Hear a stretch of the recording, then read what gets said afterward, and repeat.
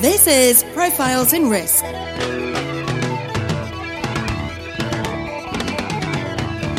Hosted by Nick Lamparelli.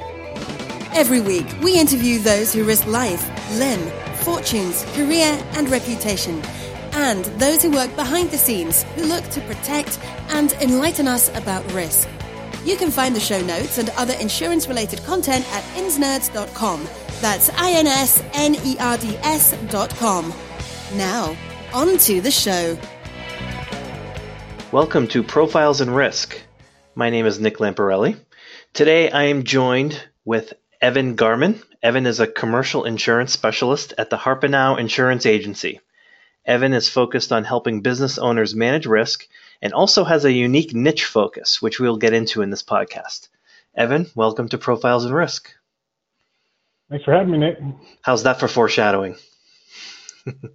Sounds great. I think I like it.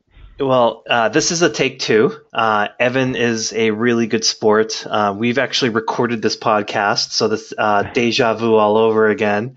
And technology being what it is, or human error being what it is, I goofed up and pressed the wrong button and only recorded bits and pieces of it. So, Evan, thanks for being such a good sport and joining us again. My pleasure. So before we go into your niche area, which is pretty much why we wanted to have you on the show, as I was going through your LinkedIn profile, I kind of fell in love with it. The excitement that you have for your work is just shows, and the excitement that you show for what you do and what you do for your clients really shows through. So let's take a step back. How did you find this passion? When did you first get exposed to the insurance industry, the insurance ecosystem, and walk us through how that led to today? Yeah, so I studied at Ball State University in Muncie, Indiana, between 2010 and 2014. In 2013, I was entering my junior year, and I had to decide on a major. Actually, it was 2012, 2013. So going to junior year, had to decide on a major. I settled with finance at first, and then first course of my junior year was actually an insurance risk management course. It was just like the basic 101 course that just all juniors will have to take if they're a finance major. So sat in the course, and the teacher just happened to say, hey, if you guys want to double major, have a finance degree and an insurance risk management degree, all you have to do is take an additional 3 courses over the next 2 years, and you'll have a double major, just setting you apart that much more from your competition. So I just thought that was a no-brainer. So went into the classes. I signed up to also do the risk management program. Through my coursework, I ended up falling in love with it there before the end of my junior year. So much so I got on with a state farm agency here locally in my hometown, and was able to work with them through the summer. It was definitely an experience. I'd never been in a sales position at all in my life, let alone working in an insurance agency before. So great experience. Loved every moment of it. It was tough though. I will say that. But yeah, I finished out my junior year and got on with the agency, started senior year and got on with another agency in Muncie, Indiana, there at Ball State. So I was able to, again, continue to work in the industry through college.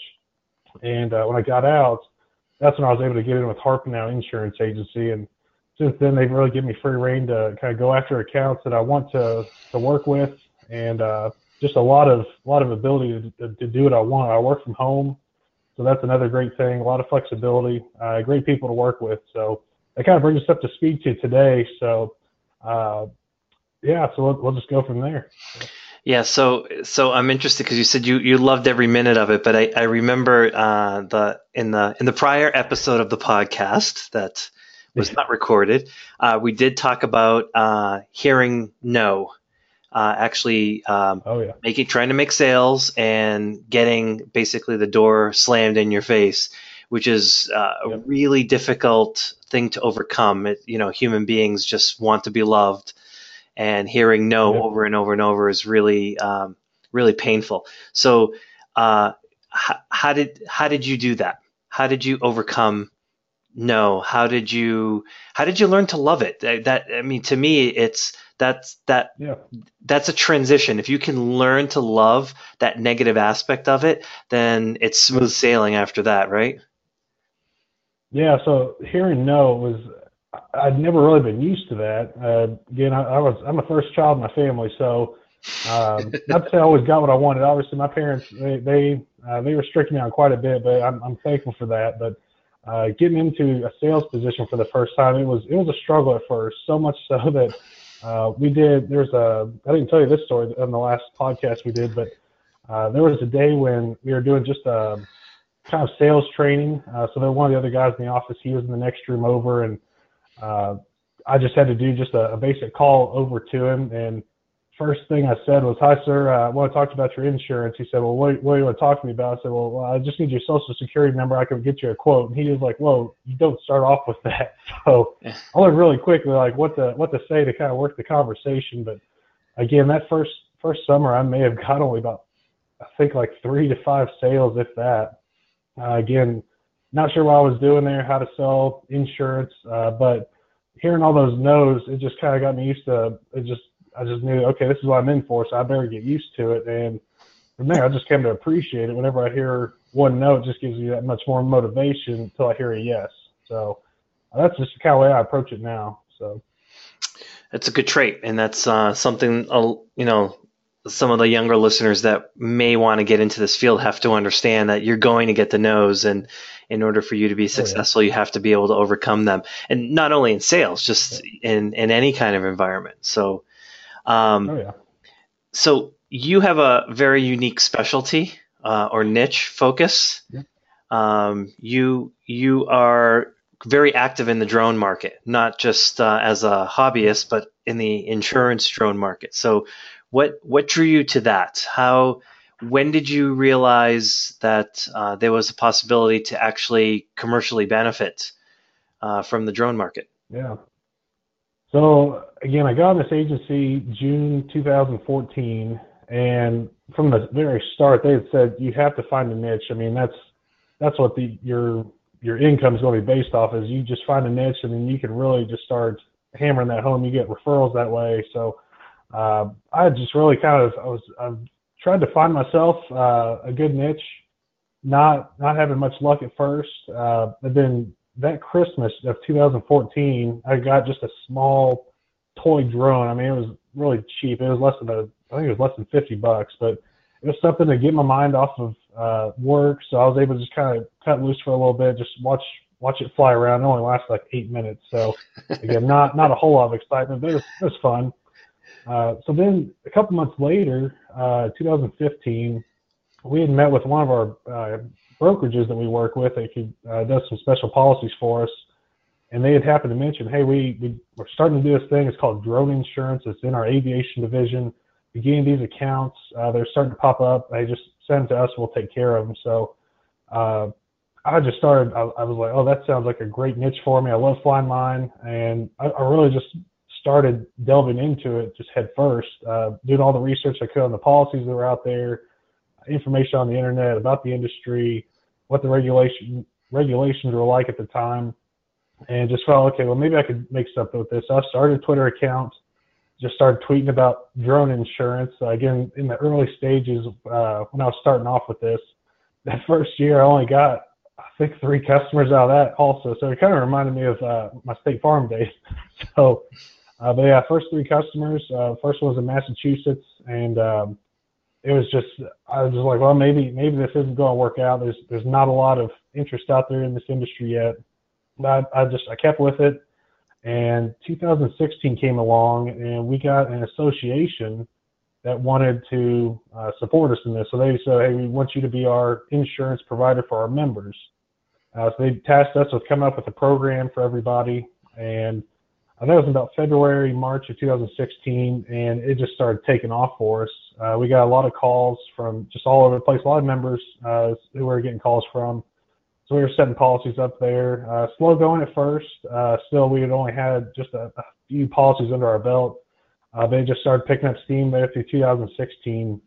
And then in August of 2016, when the FAA figured out the regulations, put into the regulation with 107 pilots license, that really took things to the next level for us. We started getting calls just left and right, and Was that because those regulations introduced liability? No, actually it didn't. Again, nothing in the regulation about insurance. It was just purely just people could finally start a business without jumping through all those hoops that they were jumping through to get their 333 exemption. Oh, so the regulations were streamlined. Yes, yeah, very much so. So then all you had to do is really all you have to do now is just go to the testing center. They've got study materials out there. You go to a testing center, you take the test, and then you get your Part 107 remote pilot's license. So we just saw a huge influx in people that were getting that. So I said, hey, it's time for me to at least start maybe a part-time business or quit my job, go into a full-time drone operation. So that's when things really started picking up, and it just hadn't really died down since. So yeah, we get, I'd say anywhere between 10 to 12 requests a week for coverage. So it's still continuing on here, even after, months after the regulations were set in stone. So yeah, is the bulk of that still from the trade association, or due to that? So actually, the association is UAVSA. They're out of California. We have not received any member requests from them in a couple of months. Actually, this is all really just kind of grassroots based, just my own marketing efforts through Facebook, LinkedIn, still a few on Twitter. I haven't updated that account as much, just because it was kind of slow going. Facebook just seemed that's where everyone was kind of congregating, and just the Facebook groups that I'm in has just been a tremendous marketing avenue for me. So yeah, so you're just known out there as the drone man. Yep, and all the groups, they just say, hey, talk to Evan. He could set you up if you have a question about insurance. So, good, that's great. That's been definitely the biggest factor in our industry here for us. So when it comes to drone insurance, what types of policies exist? What do they cover? And what's an average premium for that kind of policy?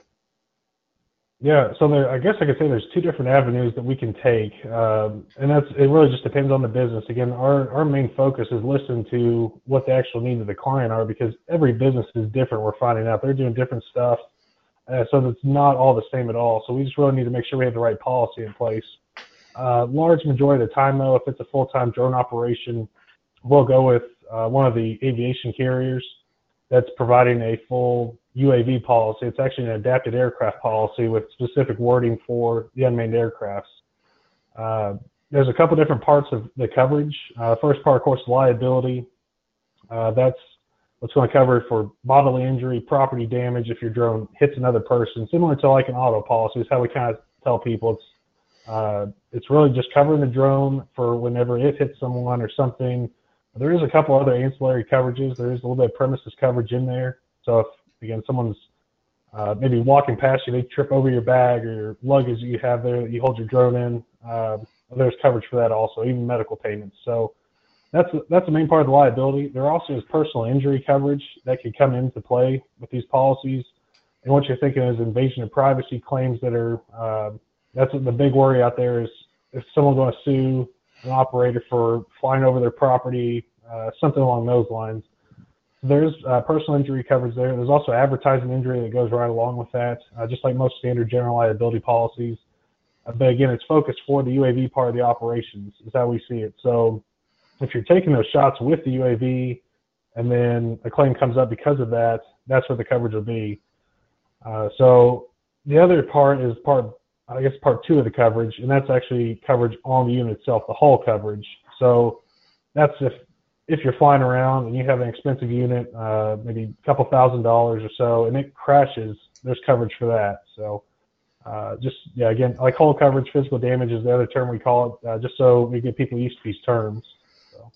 Yeah, so in filling your niche, what are the types of things you do? What are the types of things you're doing day to day? So it just sounds like you probably getting on Facebook and getting on Twitter has to occupy a lot of your time. It's almost your marketing, right? To an extent, yeah. I've got I essentially have 4 monitors on my desktop at all times. I have 3 for my computer and then my cell phone. My cell phone, if I lost that, I don't know what I would do, because that's usually where I'm chatting with people. I get a lot of direct messages from people just, hey, how do I apply for insurance, or where do I start to get drone insurance? So again, it's almost taken over. Where my email used to play a big part, it's now Facebook direct messaging. Of course, I always follow up to say, hey, we need to make sure we are following up on email to make sure we're binding coverage, altering coverage. So people that we work with understand that. Really, it's just those initial contacts of where do I start, or what can you tell me about the policy? I'm in all the groups. I'm always getting tagged in different groups. So it's kind of funny. My Facebook feed anymore, if I let it go for a couple hours, I mean, I've got a list of just tons and tons of notifications. It's funny because Facebook's not, it's probably not very personal for you right now. It's not. Believe it or not, my personal page is more focused on business. I don't really make any personal posts anymore. It's all just business focused. I would love it for the audience sake if you could take a picture of your desk with all of those monitors so they can see. Okay, I'll have to get my wife's phone. Yeah, my phone's on it here, so I can do that for you. You're almost like a Wall Street trader with all the monitors that you. I feel like that. Yeah. So who's in the space? Which carriers are really flexing their muscles and want aggressively trying to be in here? Yeah, so the carrier we go to most often is Global Aerospace. They've been around for a number of years, and they really jumped into this market pretty early into it, and their pricing right now is really competitive with everyone else. They've also gone another step further, and actually they understand that agencies, for us, these policies don't make a lot of premium, and the average premium we see anymore is between $1,000 maybe $2,000, and of course we get a cut of that. So they started understanding that, hey, if you're doing this full time, we really need to streamline this process. So they went ahead and they actually developed a portal application system. It's actually tied into their system. So when someone goes to our website, they click on the link and they can start that application. Again, that just gets us the basic information. So we get a copy of the application when it comes through, and then I usually follow up with the insured. We go over the application, make sure if there's anything that's kind of different, I'll be sure to point that out to them.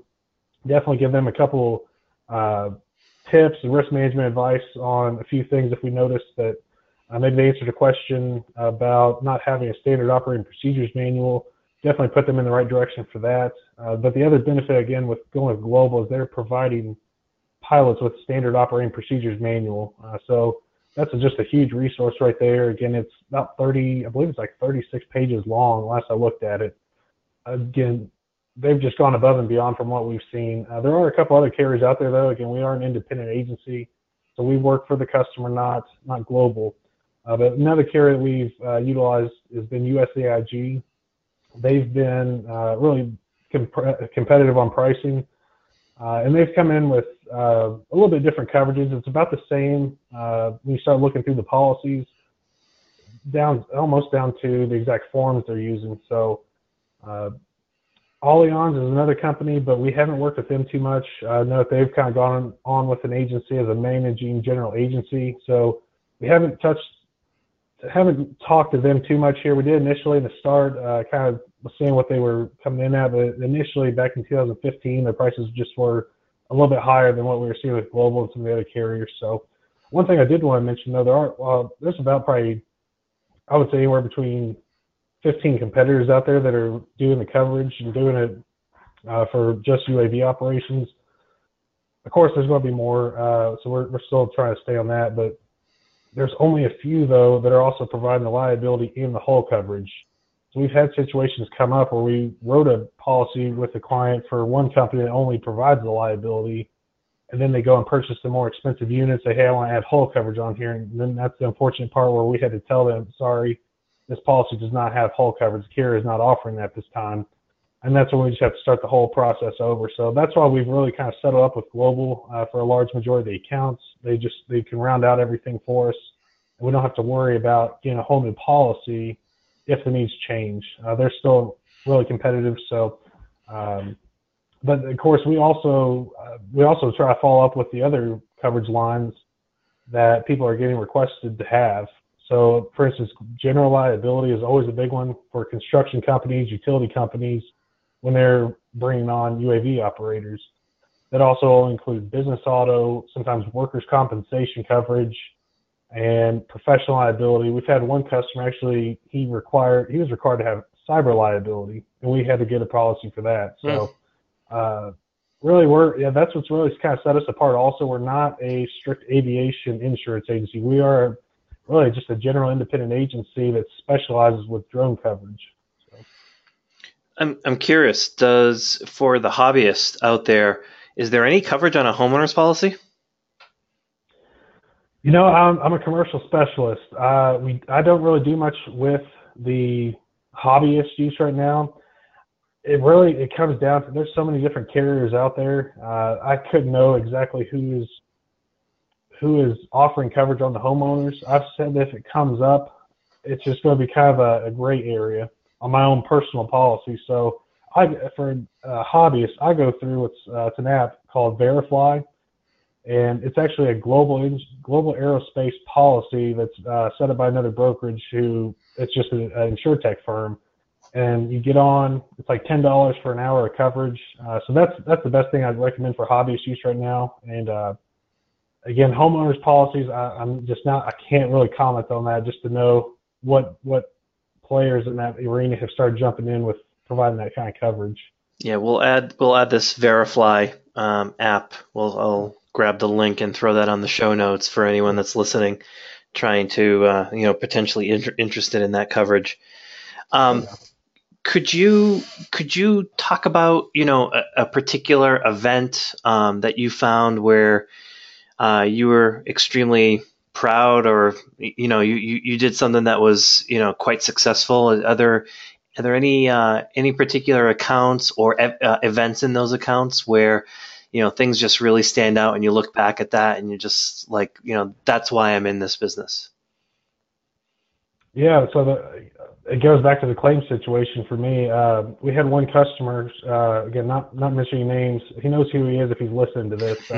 He's our first drone client, though. He's had 3 different claims on his policy in the first year. And the second claim that came along, I was for sure that it was not going to be covered. He was renting equipment from another gentleman. The camera he was renting was about a $12,000 camera, as a thermal camera.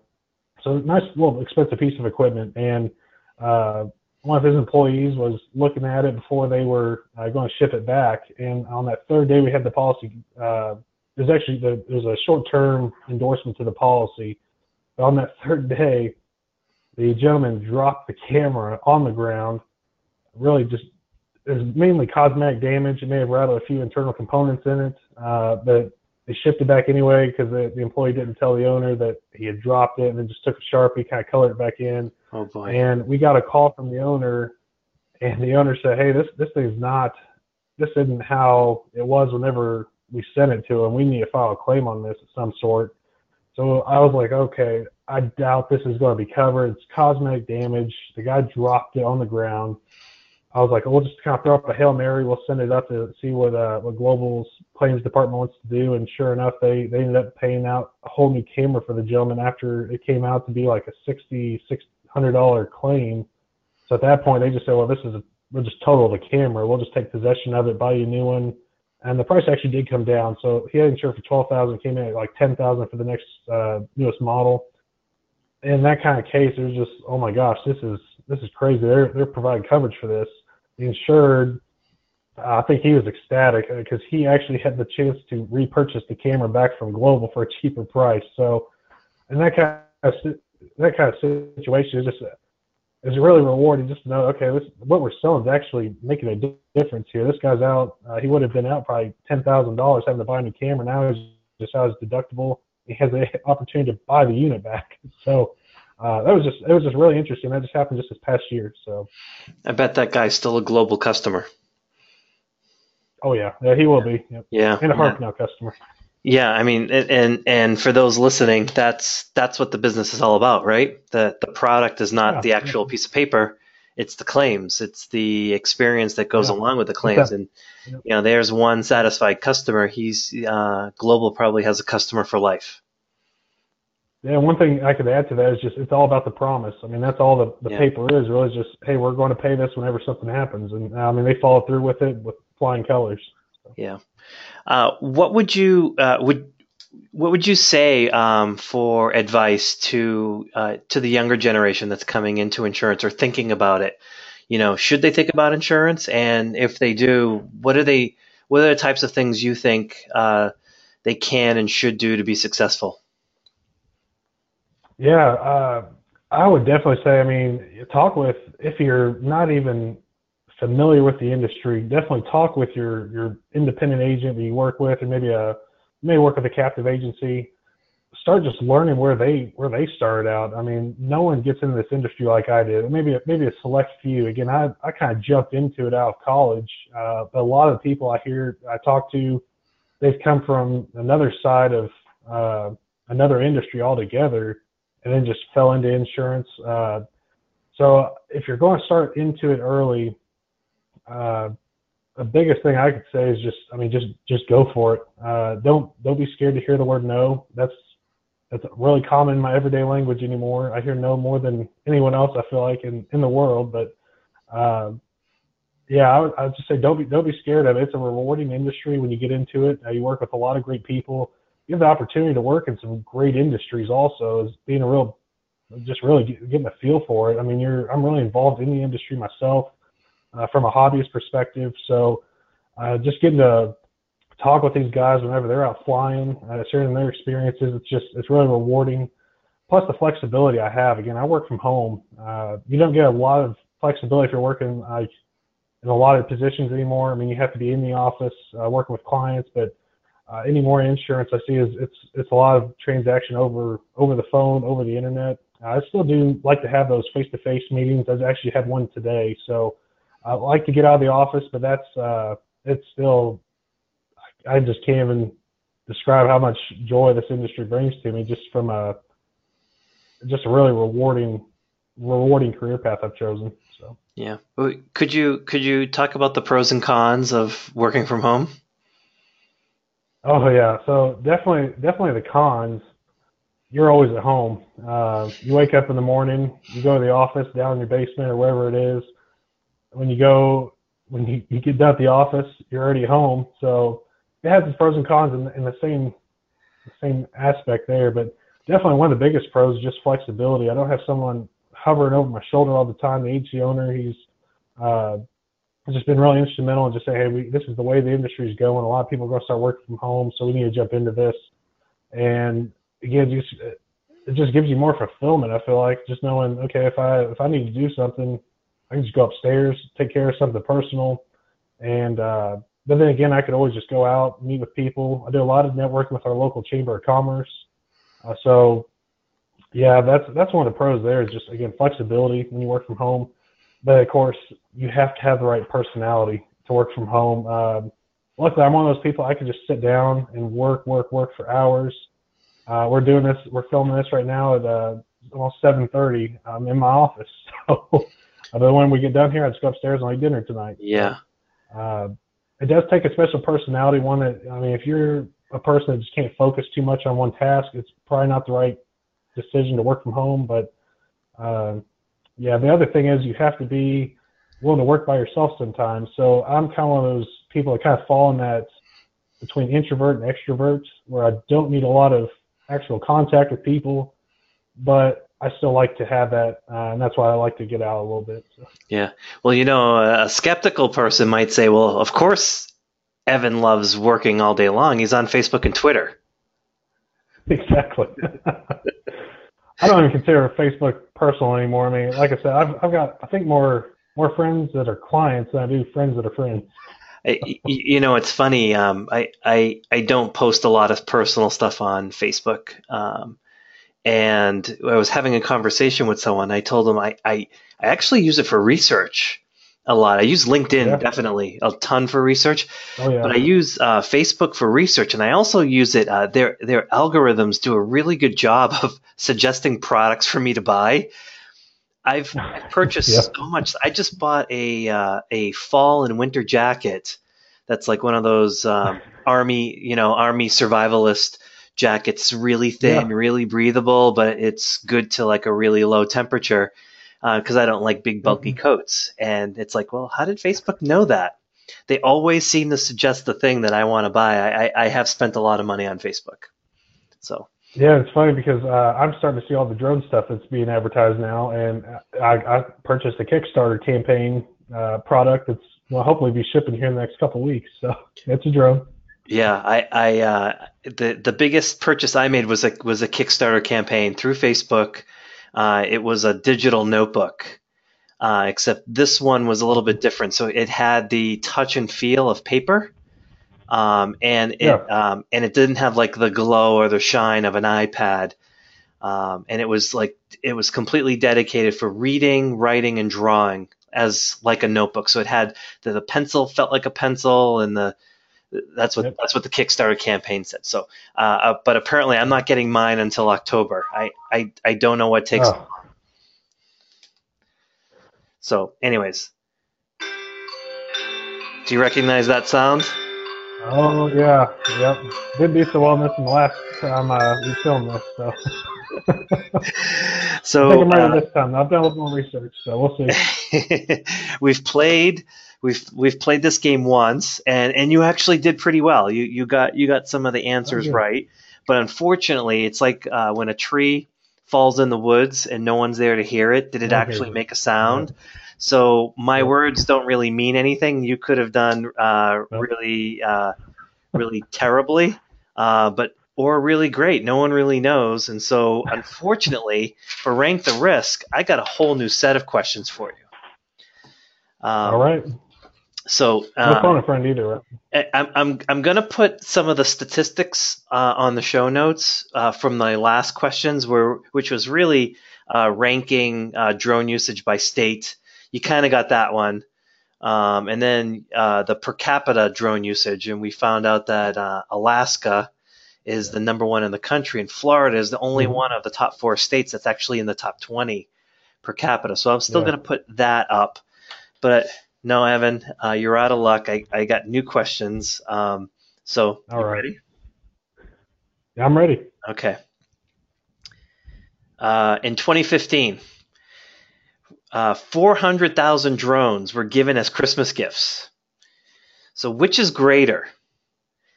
The number of flood insurance policies sold in California in 2015, or the number of drones given as a Christmas gift in 2015? So it's just as a reminder, in 2015, Okay. 400,000 drones were given as Christmas gifts. The state of California has a population of greater than 30 million. So which is greater, the number of Christmas gift drones in 2015 or the number Yeah. of flood insurance policies in California sold? Gosh, this is a tricky one. Should I put the music back on? Well, the thing is, I'm trying to think is I don't write a whole lot of flood insurance here in Indiana. I mean, it comes up, but I'm just trying to think what California is. I feel like this is a trick question. I might have to go if there's more drones sold.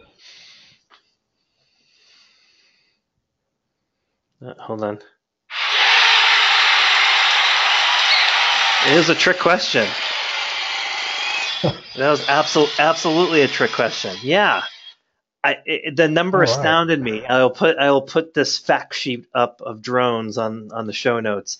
So there were 400,000 drones given as Christmas gifts in 2015, Yeah. and there were fewer than 300,000 flood insurance policies out of a Wow. population of 30 million. Oh my That's gosh. just it just goes to show you like how big this drone market is getting. And according to you, 2016 everything changed. So I bet Yeah. Christmas 2016, the number really skyrocketed. So good for you. You got the question right. Thank you. Okay. Second and final question, then we'll let you off the hook. Again, in 2015, U.S. Air Traffic Control or a pilot spotted a drone flying near a flight path of a manned aircraft about 600 times in 2015. So which is greater? Mhm.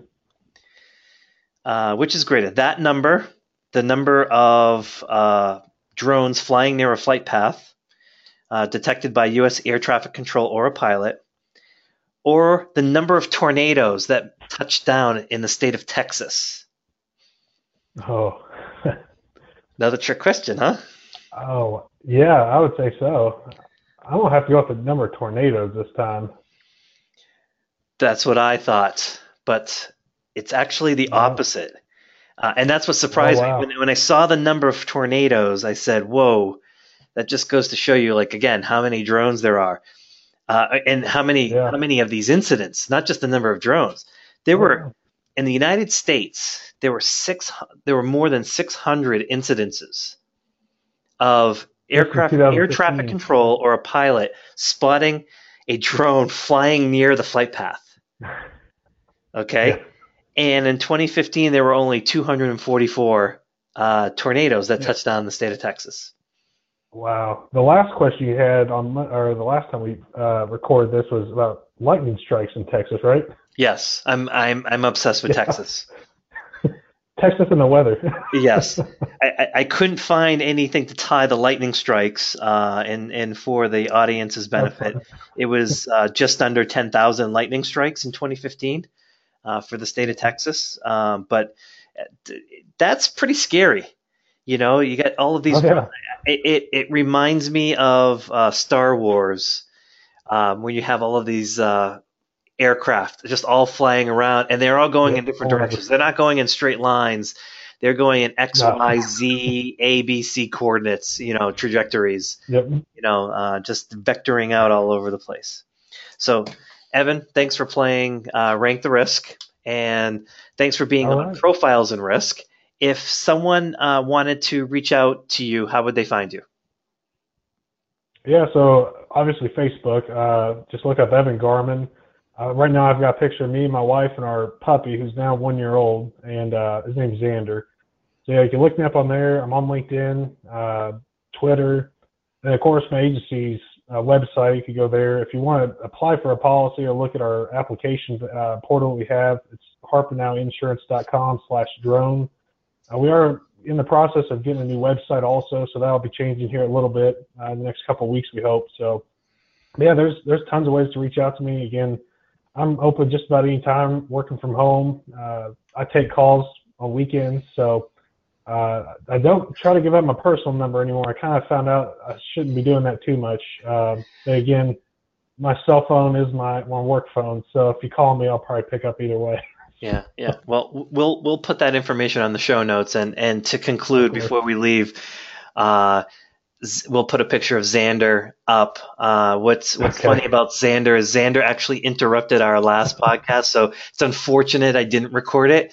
I actually don't remember it, but you brought it up afterwards, so we'll put a picture of beautiful Xander up. Xander looks like some kind of poodle mix. He's a schnoodle, a schnauzer and a poodle mix. Yeah, he ate a couple pieces of paper from my office here on Sunday when we were recording.